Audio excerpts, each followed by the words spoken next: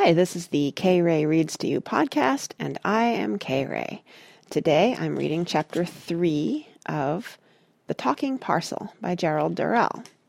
Actually, I think I'll split Chapter 3 into two parts as well, because it's pretty long. So this will be Chapter 3, Part 1. Mooncalves and Unicorns.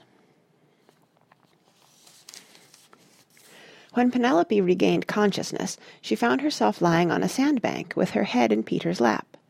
Simon was leaning over her anxiously, rubbing her hands, while Parrot paced up and down, muttering to himself. "She's come to," said Simon, with obvious relief. "Are you all right, Penny?" asked Peter anxiously. "Speak to us, dearest Penelope," said Parrot, peering earnestly into her face, his blue eyes full of tears, his bright feathers bedraggled with river water. They all looked so woebegone and worried that Penelope wanted to laugh, but she didn't dare. "Of course I'm all right," she said, sitting up. "I just feel as though I've swallowed half the river and been dragged through the rapids backward." "A remarkably perspicacious description, if I may say so," exclaimed Parrot. "That's exactly what did happen to you." "Where are we?" said Penelope, looking around. "Well, we were swept through the rapids after the boat sank," said Peter. "You were caught under the water amongst some rocks, and Simon and I had to dive for you, but we got you up at last, and managed to swim to the sandbank with you." The sandbank, one of several, was a long, narrow one that stretched nearly the width of the river. Onto it had been washed all their belongings, including the now useless dinghy. "What on earth are we going to do now that we can't use the dinghy?" said Simon. "Everything can be set to rights when we find some mooncalves," said Parrot testily. "What are mooncalves?" asked Penelope, attempting rather unsuccessfully to wring the water out of her clothes. "I don't know," said Peter. "Parrot keeps on about them, as if they were the one thing we'd come here to find."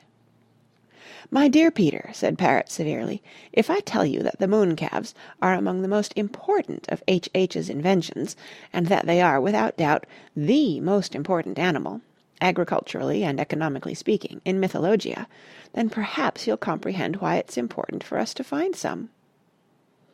"No," said Peter. "You are a singularly simple-minded boy," said Parrot sternly. "I'm now going to leave you and go in search of a mooncalf herd. Kindly wait here for my return." So saying, Parrot stalked into his waterlogged cage and opened his Louis XV cupboard. "If you're going out like that, all wet, you'll catch a chill," said Dulcibel, "and it doesn't do you any good to be flying all over the countryside at your age." "Oh, be quiet," said Parrot crossly. "You're supposed to be my singing spider and housekeeper, not a jailer. Where did you put my telescope?" "It's where you left it, in the cupboard, and you shouldn't speak to me like that. Here I slave away all day, and what thanks do I get, eh? Tell me that.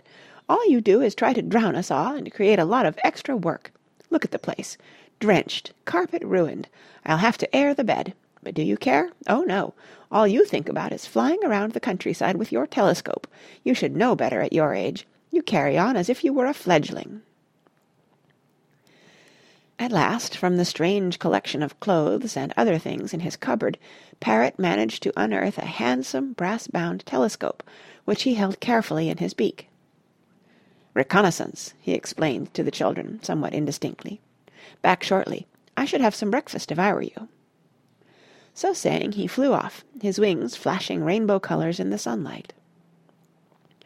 Penelope decided that Parrot's suggestion of breakfast was a good one, for once they got on the move again, there was no knowing when they would have a chance to eat. So she divided out a large bar of chocolate between herself and the boys, and gave them a handful of raisins and almonds each. They found they were remarkably hungry when they started to eat. Dulcibel declined the offer of chocolate, raisins, or nuts. "You haven't, I suppose, got a grasshopper about you?" she asked wistfully. "Or a couple of houseflies?" "No, I'm sorry," said Penelope. "Oh, well, I didn't think you would," said Dulcibel. "Never mind." Their hunger satisfied, the children spread out their belongings on the sand to dry. They had just finished when they heard a voice crying, "Ahoy there, ahoy!" and Parrot flew into view and performed a very neat landing on the sandbank. "Excellent news," he panted, removing the telescope from his beak and putting it under his wing. "There's a herd of mooncalves about half a mile away. I missed them the first time. The silly things were all grazing under trees." "So," said Peter, "what do we do now?" "Go and get some jelly," said Parrot. "Jelly?" asked Simon. "Did you say jelly?" "Yes," said Parrot impatiently. "You and Peter come with me, and Penelope can stay here with Dulcibel." "No," said Penelope firmly. "If you're going hunting for mooncalves or jelly or whatever it is, I want to come too." "Oh, all right," said Parrot. "Dulcibel can stay here." "No," said Dulcibel. "What if a crocodile should come?" "There are no crocodiles here, you know that perfectly well," said Parrot. Dulcibel thought about it for a moment. "All right," she said at last. "I'll stay, but you're not to be more than 3 days, mind." "Come on then," said Parrot. "You'll all have to wade over to the bank. There's a shallow bit over there. Then I'll show you where the herd is." So the children waded across from the sandbank, leaving Dulcibel as guardian of their things, and set off over the purple grass field, dotted with flowers, toward the distant cork forest. "What are mooncalves?" asked Penelope of Parrot, who was perched on her shoulder. "The most useful creatures," said Parrot, "but I must confess they are the result of an accident rather than design. You see, in the early days of Mythologia, H.H. was trying to invent a cow that would give a never-ending yield of milk, but he had to use the mythological mooncalf as a basis, so that it would fit in. It was just unfortunate that on that particular day he had lost his glasses, and in consequence he got 3 or 4 spells muddled up into one by mistake. It was all right, as it turned out. Poor H.H. was most distressed at the time. However, since then they've proved to be most successful." They made their way through the trees toward where they could hear the clonking of a bell and a gentle mooing noise, like the sound of an ordinary herd of cattle in a meadow. Then they came out into a clearing, and there was the mooncalf herd. "A bit surprising at first glance, aren't they?" said Parrot proudly. "Surprising? They're the weirdest things I've ever seen," said Peter. "They look like bits and pieces of all sorts of things," said Penelope. Basically, the mooncalves were like giant dark green snails with extremely pretty golden and green shells perched on their backs. But instead of having horns in front, like a snail, each had the fat head of a calf, with amber-coloured horns, and a great mop of curls lying between them. They had dark, liquid eyes, and they moved slowly over the purple grass, browsing just like cows, but sliding like snails. Occasionally one of them would lift up its head and utter a long and soulful moo. "Are they dangerous?" asked Simon, watching them, fascinated. "Lordy, no," said Parrot. "The kindest, stupidest things in the whole country, but, unlike most kind and stupid people, exceedingly useful." "But what do they supply?" asked Penelope. "Milk," said Parrot, "and mooncalf jelly, probably one of the most useful substances known." "Where do you milk them from?" asked Peter, puzzled. "The shell," said Parrot. "Each shell's got 3 taps on it. 2 are marked hot and cold.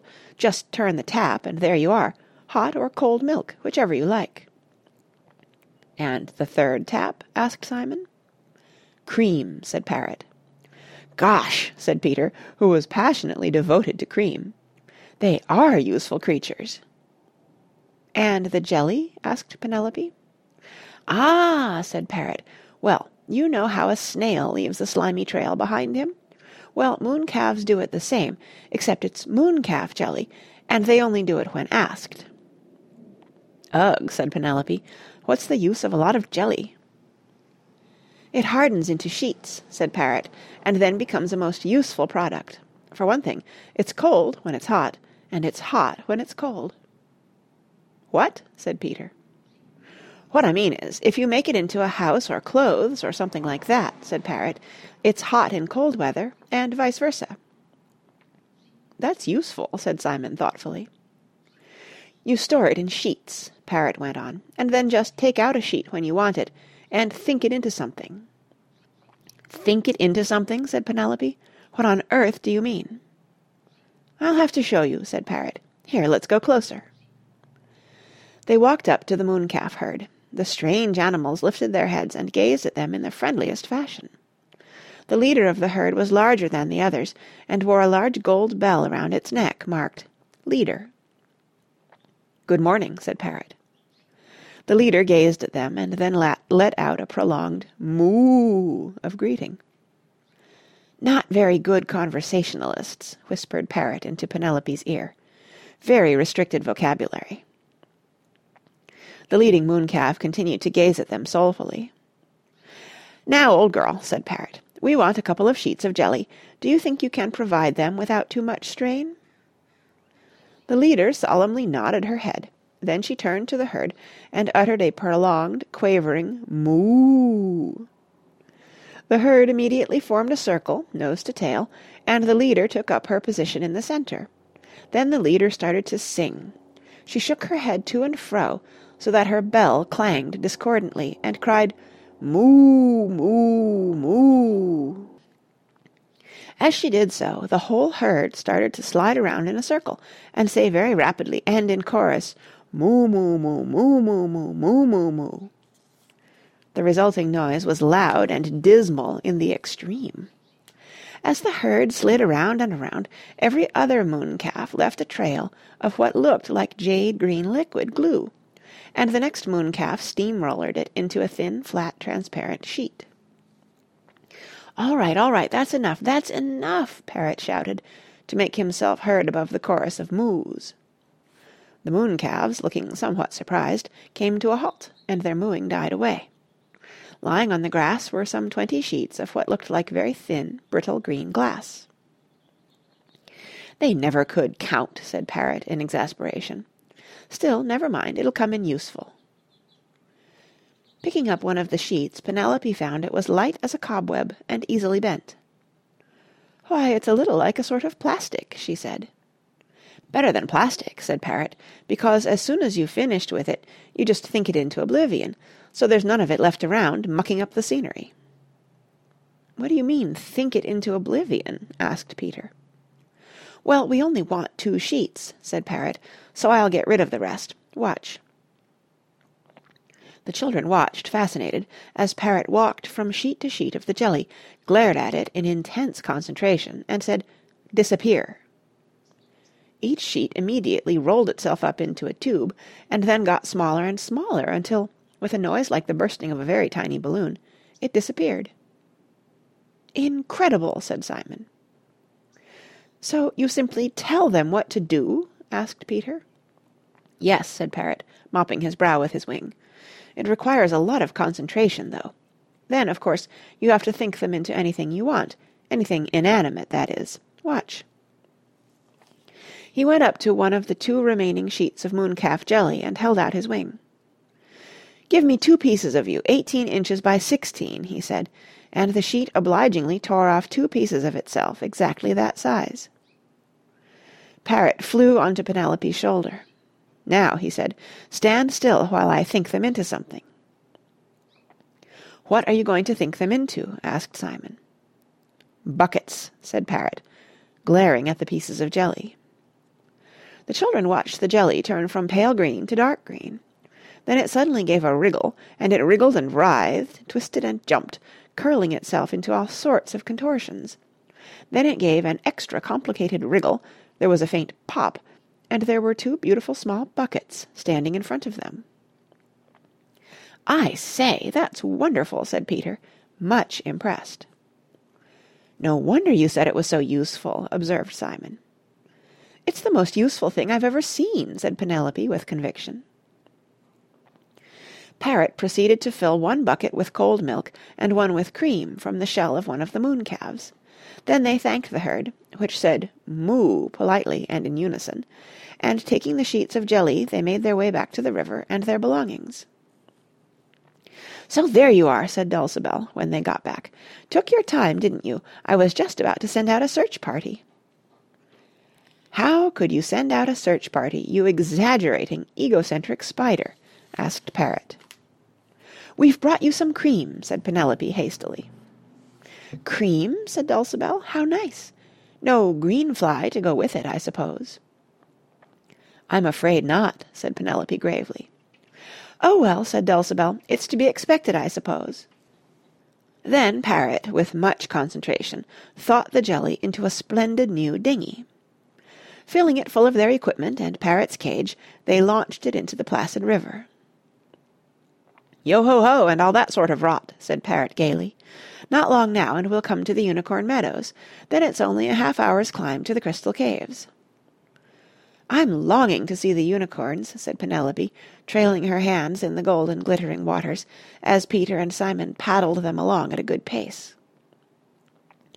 "Very decorative animals, I must admit," said Parrot judiciously. "But very, very stand-offish, if you know what I mean.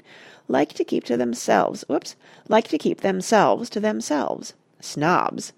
Always saying, 'Well, it's none of our business,' when of course it is, because, after all, everything's everyone's business in Mythologia. I mean, we've all got to believe in each other, otherwise we'll all vanish, won't we?" "Perhaps they're just timid," suggested Penelope. "Timid? Not them," said Parrot. "They'll take on anything. No, they're just lazy. When I went to see them about this cockatrice business, you know what they said? It made me mad, it did. They said, 'What business is it of ours? It's up to you and H.H. to control the unruly elements among us.' Ha! I'll give them unruly elements." "The forest is ending," said Peter. "It looks as though we're coming to open country." "Just let me go and reconnoitre," said Parrot. Taking his telescope, he flew off and was gone a few minutes. Then he returned to the dinghy, circled it with great skill, and landed on Penelope's shoulder. "All clear," he said. "Couldn't see a thing. Make for that little cove up ahead and we'll land there." They landed in the cove, deflated the dinghy, and packed it up. Then they set off over the rolling meadowland, dotted with great clumps of blue bushes covered in magenta-red flowers the size of sunflowers. About 2 miles away they could see a range of forested hills, and it was there that the Crystal Caves lay, according to Parrot. Although the sun had not risen any higher above the horizon, it had become much warmer, and the boys found it was hot work lugging Parrot's home with all its furniture, plus their supplies and the dinghy. When they got to what Parrot said was the halfway mark, he told them they could have a rest. Gratefully they put down their loads, lay down in the shade of one of the big blue bushes, and had a much-needed drink of the mooncalf milk. "I'll just walk up to the brow of the hill and make sure it's all clear ahead," said Penelope. "You all have a good rest." "Well, be careful," said Peter. "Oh, it's open country around here. I don't think she'd come to any harm," said Parrot, dozing on top of his cage. "Well, I shan't go far anyway," said Penelope. "Let us know what you see," said Simon lazily, half asleep. "And if you see any cockatrices, don't forget to run." "Don't worry, I won't," said Penelope. She walked slowly up the slope, enjoying the balmy air, the beautifully coloured sky, and the soft springy grass underfoot. When she reached the top of the hill, she looked down into the next valley, and admired the colour scheme of mauve grass, blue bushes, and magenta flowers. She suddenly saw a small animal rush out of one clump of bushes and bound into the next, but it happened so quickly that she couldn't tell what sort of animal it was. She concealed herself in one of the blue bushes and sat there quietly, waiting for it to reappear. Presently it did so, and Penelope caught her breath in surprise and delight, for it was a pale lavender-coloured baby unicorn with huge dark blue eyes. Its mane and tail were like spun gold, and its tiny horn was like a twisted stick of transparent golden barley sugar. The unicorn stood, every muscle taut, its ears pricked forward, its nostrils wide, looking back the way it had come. Then Penelope's blood ran cold, for over the brow of the hill, strutting like an enormous coloured cockerel, came a cockatrice.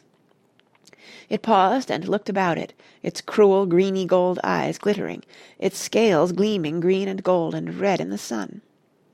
As it moved its head, Penelope could hear its scales rustling and clattering together, and she could see the wisps of blue smoke trailing from its nostrils, and the tiny flicker of orange flames springing up and dying down as it breathed. The unicorn must have seen it too, for it turned around and bounded along the valley, dodging in and out of the blue bushes until it stopped, panting, not far from where Penelope sat concealed. She could see its nostrils widening and its ribs heaving as its breath rasped in and out. The cockatrice, having surveyed the valley, twitched the end of its forked tail to and fro, like a cat. Then it bent its great cockerel's head forward and started sniffing the ground, uttering a low snarling noise to itself, one of the most horrible sounds Penelope had ever heard. The unicorn, hearing this and clearly too exhausted to run any farther, crouched down and laid back its ears, its eyes wide with terror. Suddenly the cockatrice seemed to pick up the scent, for it uttered a pleased, blood-curdling crow and started down into the valley. Penelope wanted desperately to help the baby unicorn, and yet she knew it would be dangerous to attract the attention of the cockatrice. But as she sat there, she noticed that the cockatrice seemed very bad at tracking by scent, for several times it lost the trail altogether and wandered around in circles, clucking to itself. Penelope began to work out a plan. If the baby unicorn's track was broken, the cockatrice might well lose it altogether. The only way to do that was to substitute her scent for the unicorn's. She knew her plan was horribly risky, and that if it failed, both she and the unicorn might be burnt to death by the infuriated cockatrice. But she knew that if she thought about it for too long, her courage might fail her, so she got to her feet and ran down into the valley, zigzagging through the bushes to where the unicorn lay, and she gathered it up into her arms. The unicorn gave a tiny whinny of terror and started to kick and butt her with its horn. "Stop struggling, you silly thing," hissed Penelope. "Stop struggling. I'm a friend. I'm trying to help you." At the word friend, the unicorn stopped struggling and lay in her arms, looking up into her face with its big terrified eyes, as dark blue as pansies. "Friend?" it asked in a soft voice. "Friend?" "Yes," whispered Penelope. "Now lie quiet, and I'll try to save you." We'll stop there for now. So that's the end of Chapter 3, Part 1, and I'll see you next time for Chapter 3, Part 2.